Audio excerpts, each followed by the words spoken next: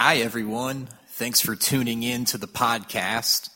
We are ordinary people being transformed into passionate followers of Jesus, and our greatest desire is to join God in the remaking of all things. I hope this sermon gives you a little bit of a look into the life of our church. You can learn more and connect with us further, LafayetteNaz.org. Have a great day.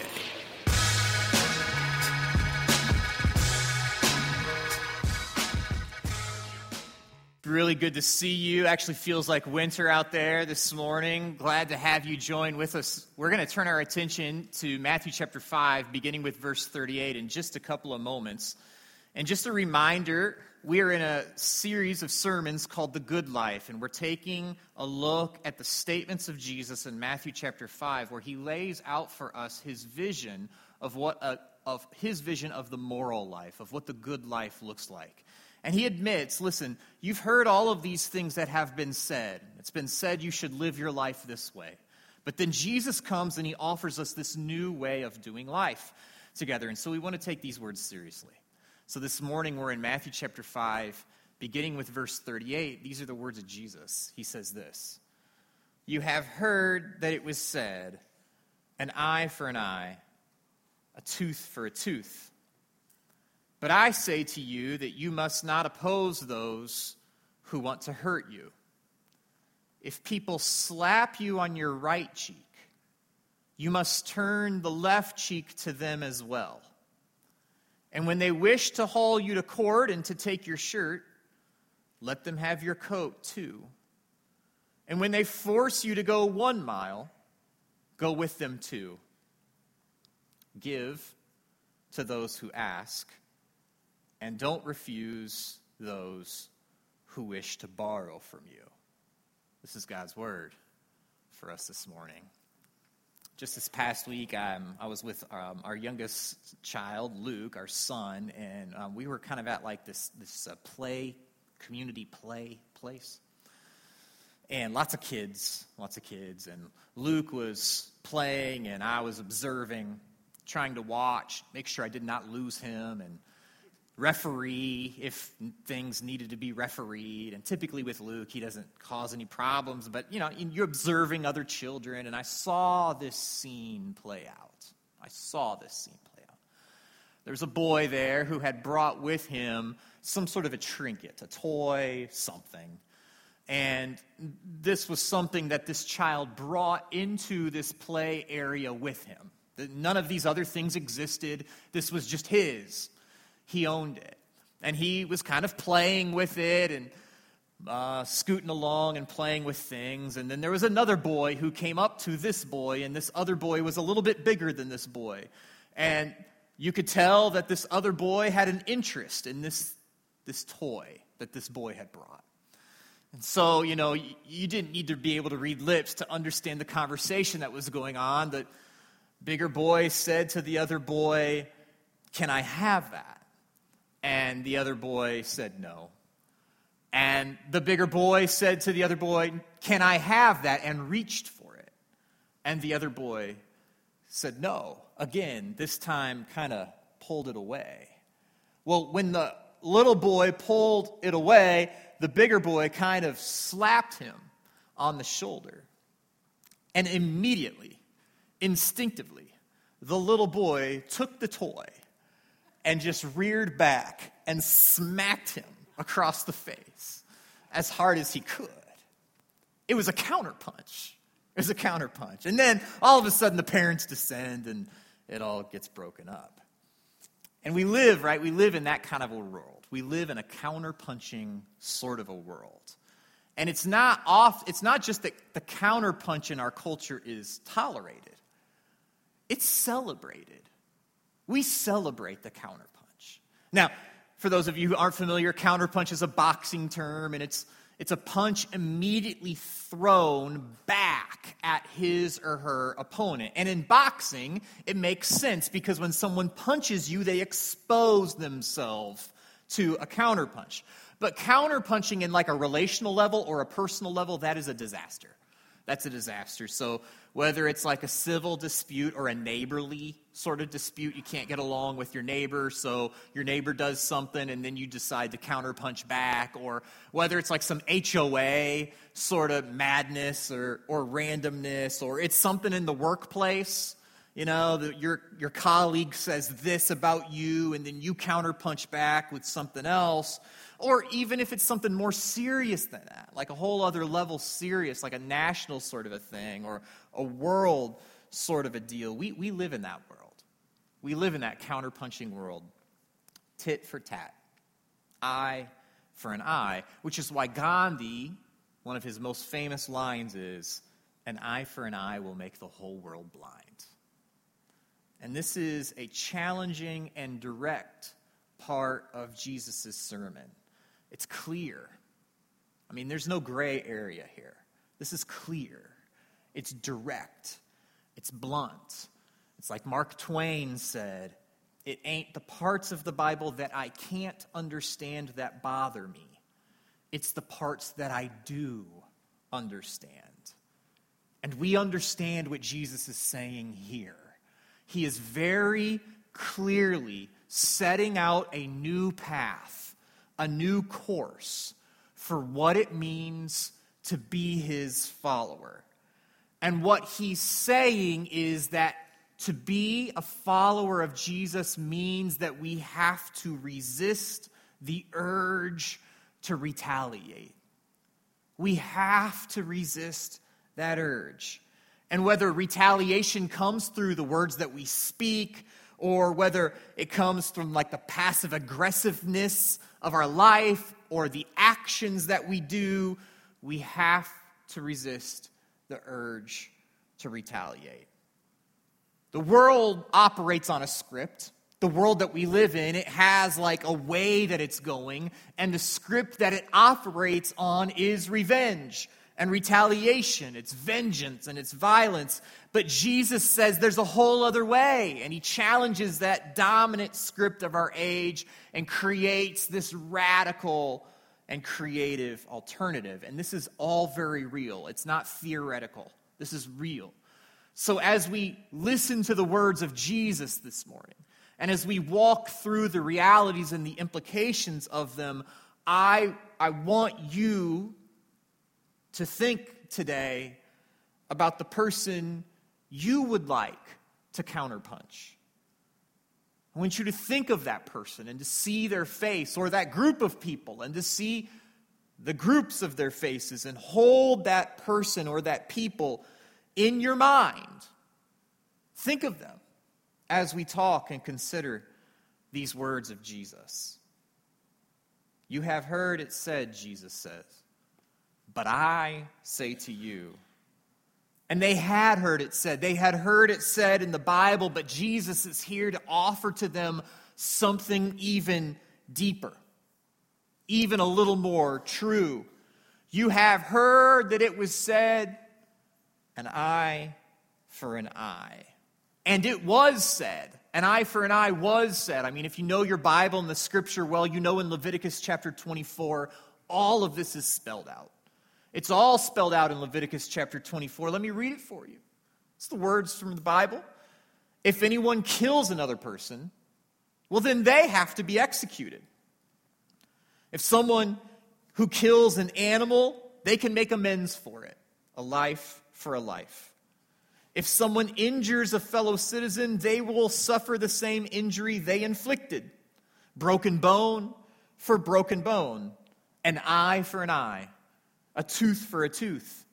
The same injury the person inflicted on the other will be inflicted on them. And someone who kills an animal must make amends for it, but whoever kills a human being must be executed.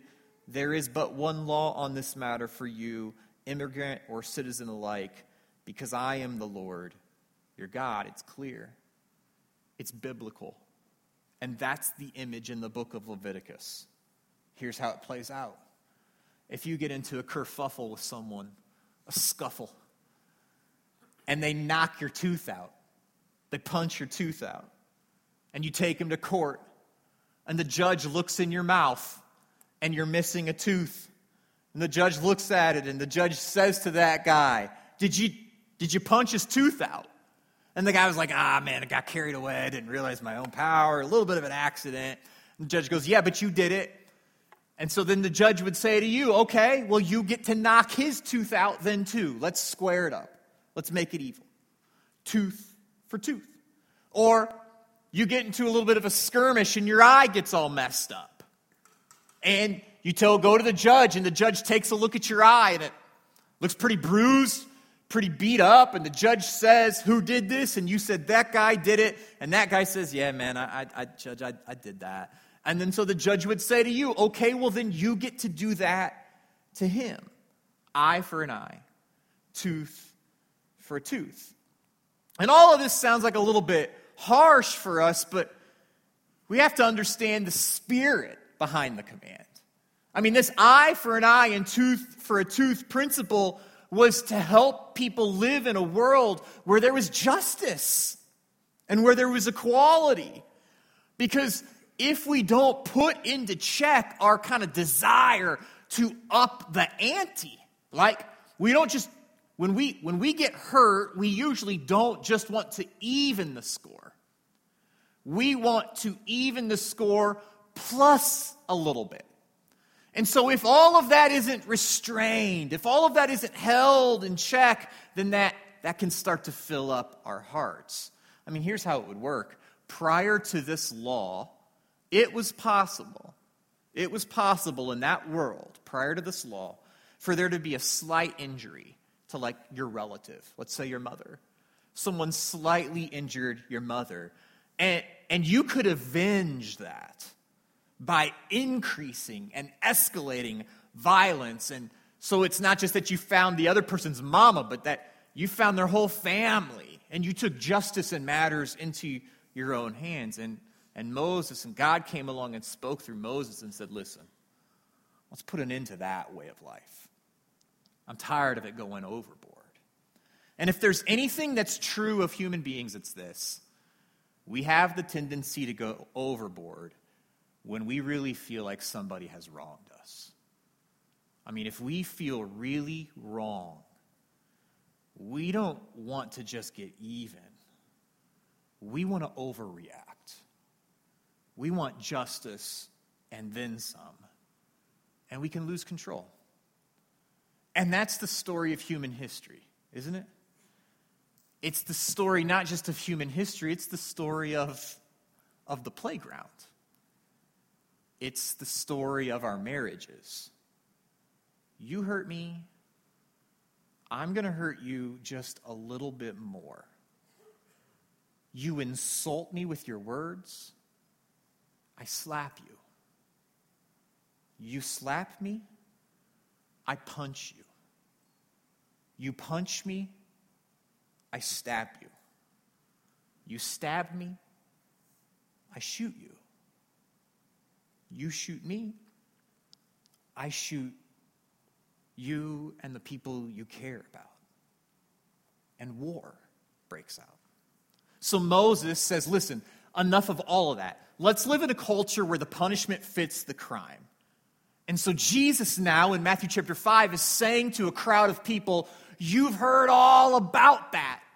You know all about that word from God. You know that law. But I'm going to say something new to you. I'm going to say something new to you. He says, you know what? Here's the new way. When someone strikes you on your right cheek, offer your left to them as well. And what is he saying?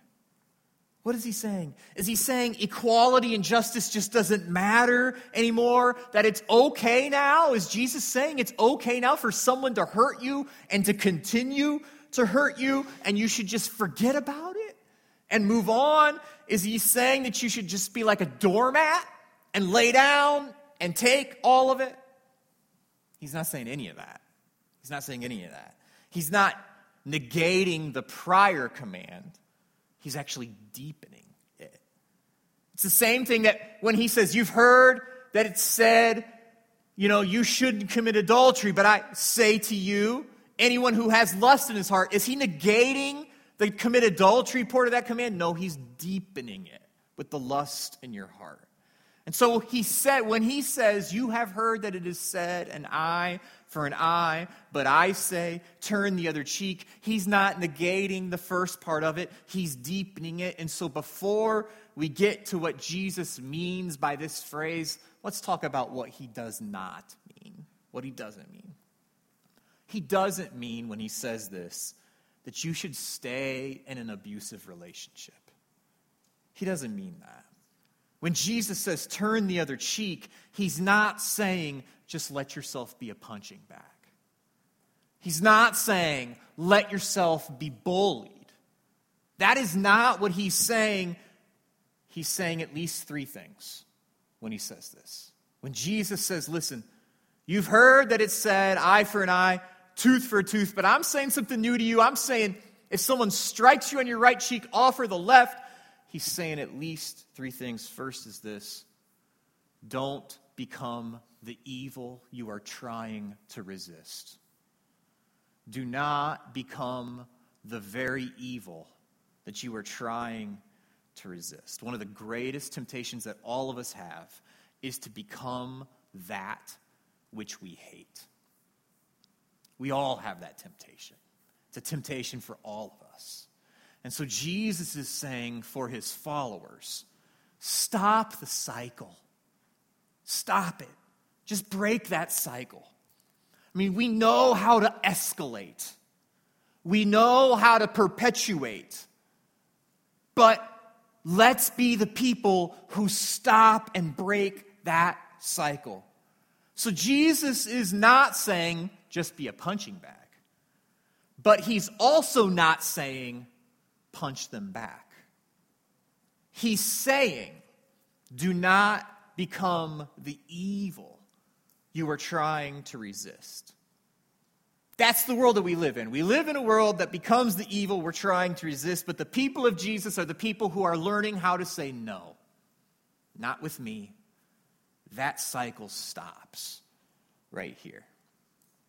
There's a story about Dallas Willard. Dallas Willard was serving as professor of philosophy at the University of Southern California. He was giving a lecture one day to undergraduate students. And one day, as he was giving a lecture to a classroom full of undergraduate students about basics of philosophy, one of the students in the class just stopped him as he was teaching, interrupted class, and gave his opinion about this subject matter in this really condescending way, just horribly condescending way in front of everyone. And all of the students who were there that day were surprised that this one student would behave like that, would have that kind of behavior, would speak to the professor in that kind of a manner. And the rest of the students were just waiting on the edge of their seats for the professor, for Dallas Willard, to just embarrass this punk, just bury him. And show to everyone just what kind of a fool this guy actually was. But instead, Dallas Willard, the professor, ends up saying, you know what? This is a really good time to end this class. Let's dismiss for the day. We're done. And the students were confused, kind of puzzled by that. Why would he back down from that kind of a challenge? And so one of them came up to Dallas Willard afterward and said, you could have destroyed that guy. You are so much smarter than him. Why did you just dismiss the class? And Dallas Willard responded with this line. He said, I'm practicing the spiritual discipline of not having the last word. Jesus, by saying, turn the other cheek, is saying to us, don't become the evil that you are trying to resist. The second thing that's happening in this passage of Scripture is that this passage isn't necessarily about non-resistance. It's about a creative kind of resistance. This is about creatively resisting someone.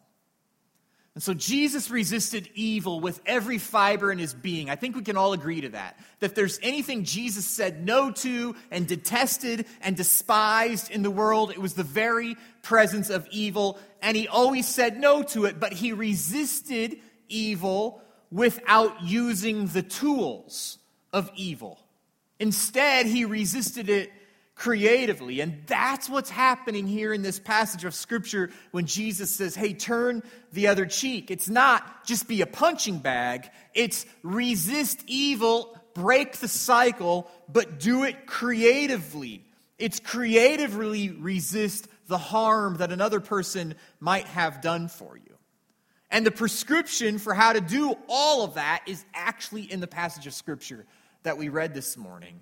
But we got to learn to read it well and to listen to it well and to pay attention to what Jesus actually says. So, in order to do that well this morning, I think we need to kind of like play this out on stage. And so I'm going to need 2 volunteers, and I'm going to just pick them out of the crowd. And using the power of the stage and my microphone, you're going to say yes when I say your name. Jay, why don't you pop up here? And JD, why don't you come up here? You guys know Jay and JD? Why don't you welcome them as they come this morning? All right, stand right here in the middle and face each other. All right, now, yeah, that shake hands would be good. Okay, so here's what's going to happen. Jay is going to be the one who has a problem with JD. All right, so Jay has a problem with JD. And Jay would like to physically harm JD. Not far off. Okay. JD, could you demonstrate to the congregation this morning which cheek is your right cheek? All right. That is JD's right cheek. And so Jesus says, when someone strikes you on your right cheek. Okay. Now, Jay, how is it that you would physically hit JD on his right cheek? If you guys are facing each other like this, right? You would have to use your left hand. This is your left hand, correct? Left, right? Yep. You'd have to use your left hand, or, here's something creative, you could do the backhand with the right, all right? So it's strike with the left or backhand with the right. Now, here's something that we miss when we read through this passage of Scripture. In the first century, no one did anything besides one thing with their left hand. When you sat at a table, you put your left hand behind you and you ate with your right. When you greeted someone, you always greeted them with your right hand and put your left behind you. The reason why you would put your left behind you is because your left hand had one purpose, and it was to cleanse your body after your bodily functions. Do you all understand what I'm saying? So no one would ever, when they were squaring up, think to themselves, I'm going to hit someone with my left hand. It just wouldn't happen. It would be shameful for the person who was hitting someone. Instead, what Jesus is demonstrating in this passage, what's happening here, is that the person who's striking JD is hitting them with the backhand from the right. All right, thank you, boys. Appreciate it. You can sit down. Now, I have a really long quote from a brilliant biblical scholar to illustrate the nuances of this passage, and I'm going to put the words on the screen for you this morning. So let's stick with me, right? This is what he says. The backhand was not a blow to injure, but to insult, humiliate, degrade. A backhand was not administered to an equal, but an inferior. Masters backhanded slaves. Husbands, wives, parents, children, Romans, Jews. The whole point of a backhand was to force someone who was out of line back into place. So notice Jesus' audience. If anyone strikes you, these are people that he's talking to who are used to being degraded. And he's saying to them, refuse to accept this kind of treatment anymore. So if they backhand you, turn the other cheek to them. And your left cheek now presents a perfect target for a blow with the right fist. But only equals fought with fists. And the last thing that the master wishes to do is to establish this underling's equality.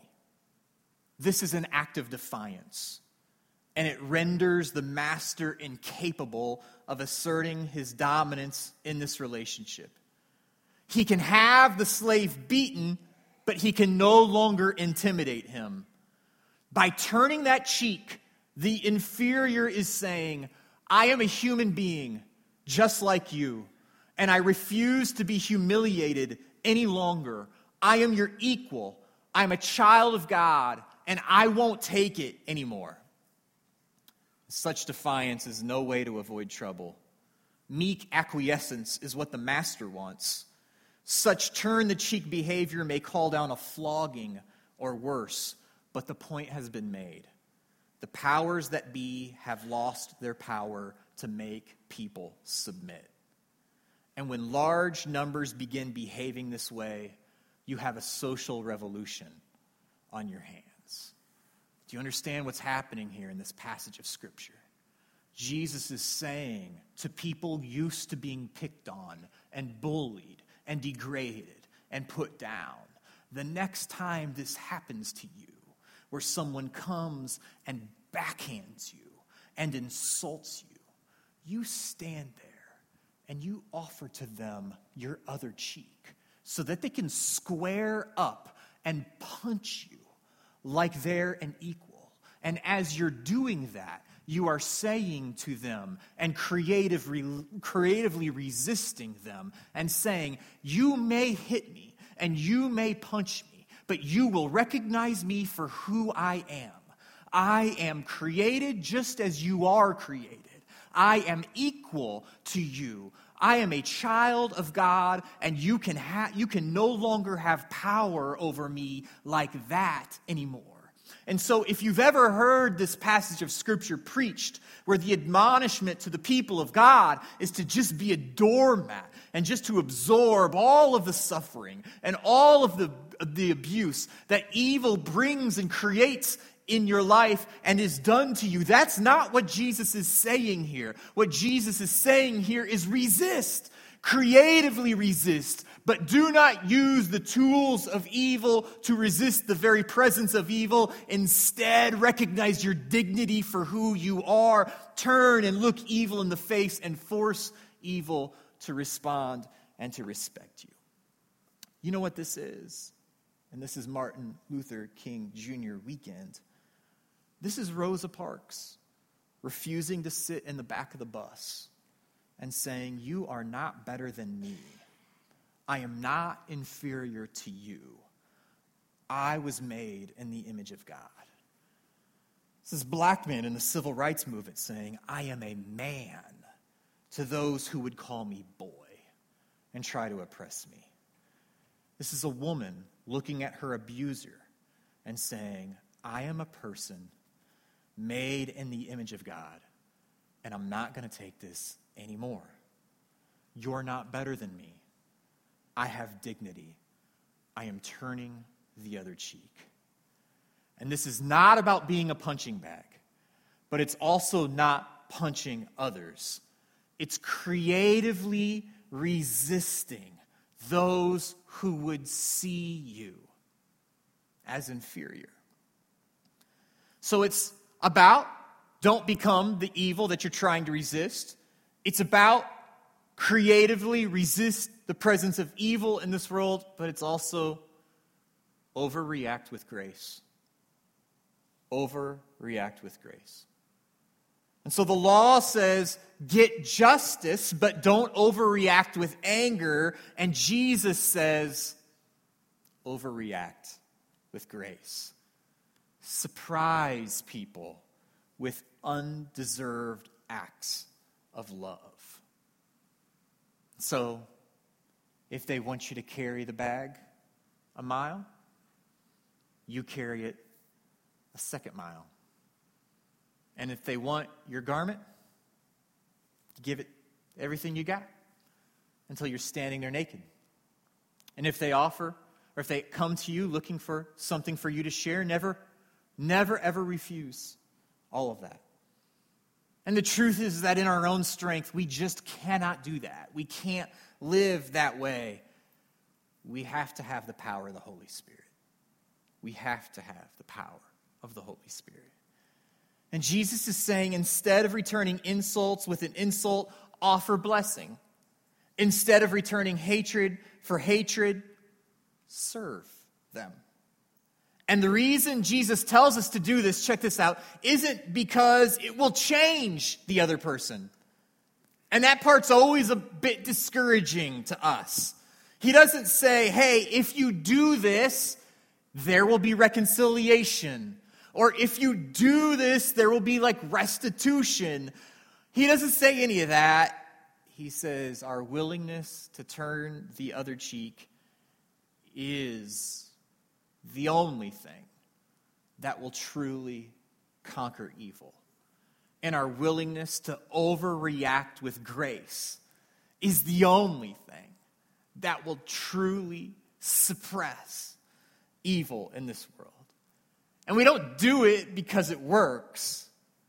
We do it because it's a new way of life that Jesus has commanded and invited for us to enter. And so what's happening here in this passage of Scripture is that Jesus is forming a new community of people who relate to each other in surprising and beautiful and new and unique ways. And no longer is there this power differential between oppressors and people being oppressed. Instead, the oppressed have been lifted up and they've recognized their dignity. And no longer is it about just getting even. Now it's about just giving grace and grace and grace and grace. And recognizing that as that happens, and as we walk the way of Jesus, the goodness of the kingdom of God is made present in our life and here on this earth. And I wonder what would happen, to go back to that playground scene. I wonder what would happen if, from the very beginning of our hearts, this new way of being human was hardwired into us. How would that play out? And so bigger boy comes up to little boy and says, hey, can I have your toy? Can I play with it? How's it work? Does little boy stand there and offer the other cheek once big boy makes his advances? And I wonder how it happens amongst neighbors when disputes arise over silly things or significant things, and in marriages when this stuff plays out, and I wonder how it works in a workplace, and I wonder certainly how it works in a church and in a community of people, and I wonder how it works in a city and a state and a country. I wonder how that works. But I'm inspired to live into that future where we live this new way of Jesus together. And we don't become the thing, the evil that we're trying to resist.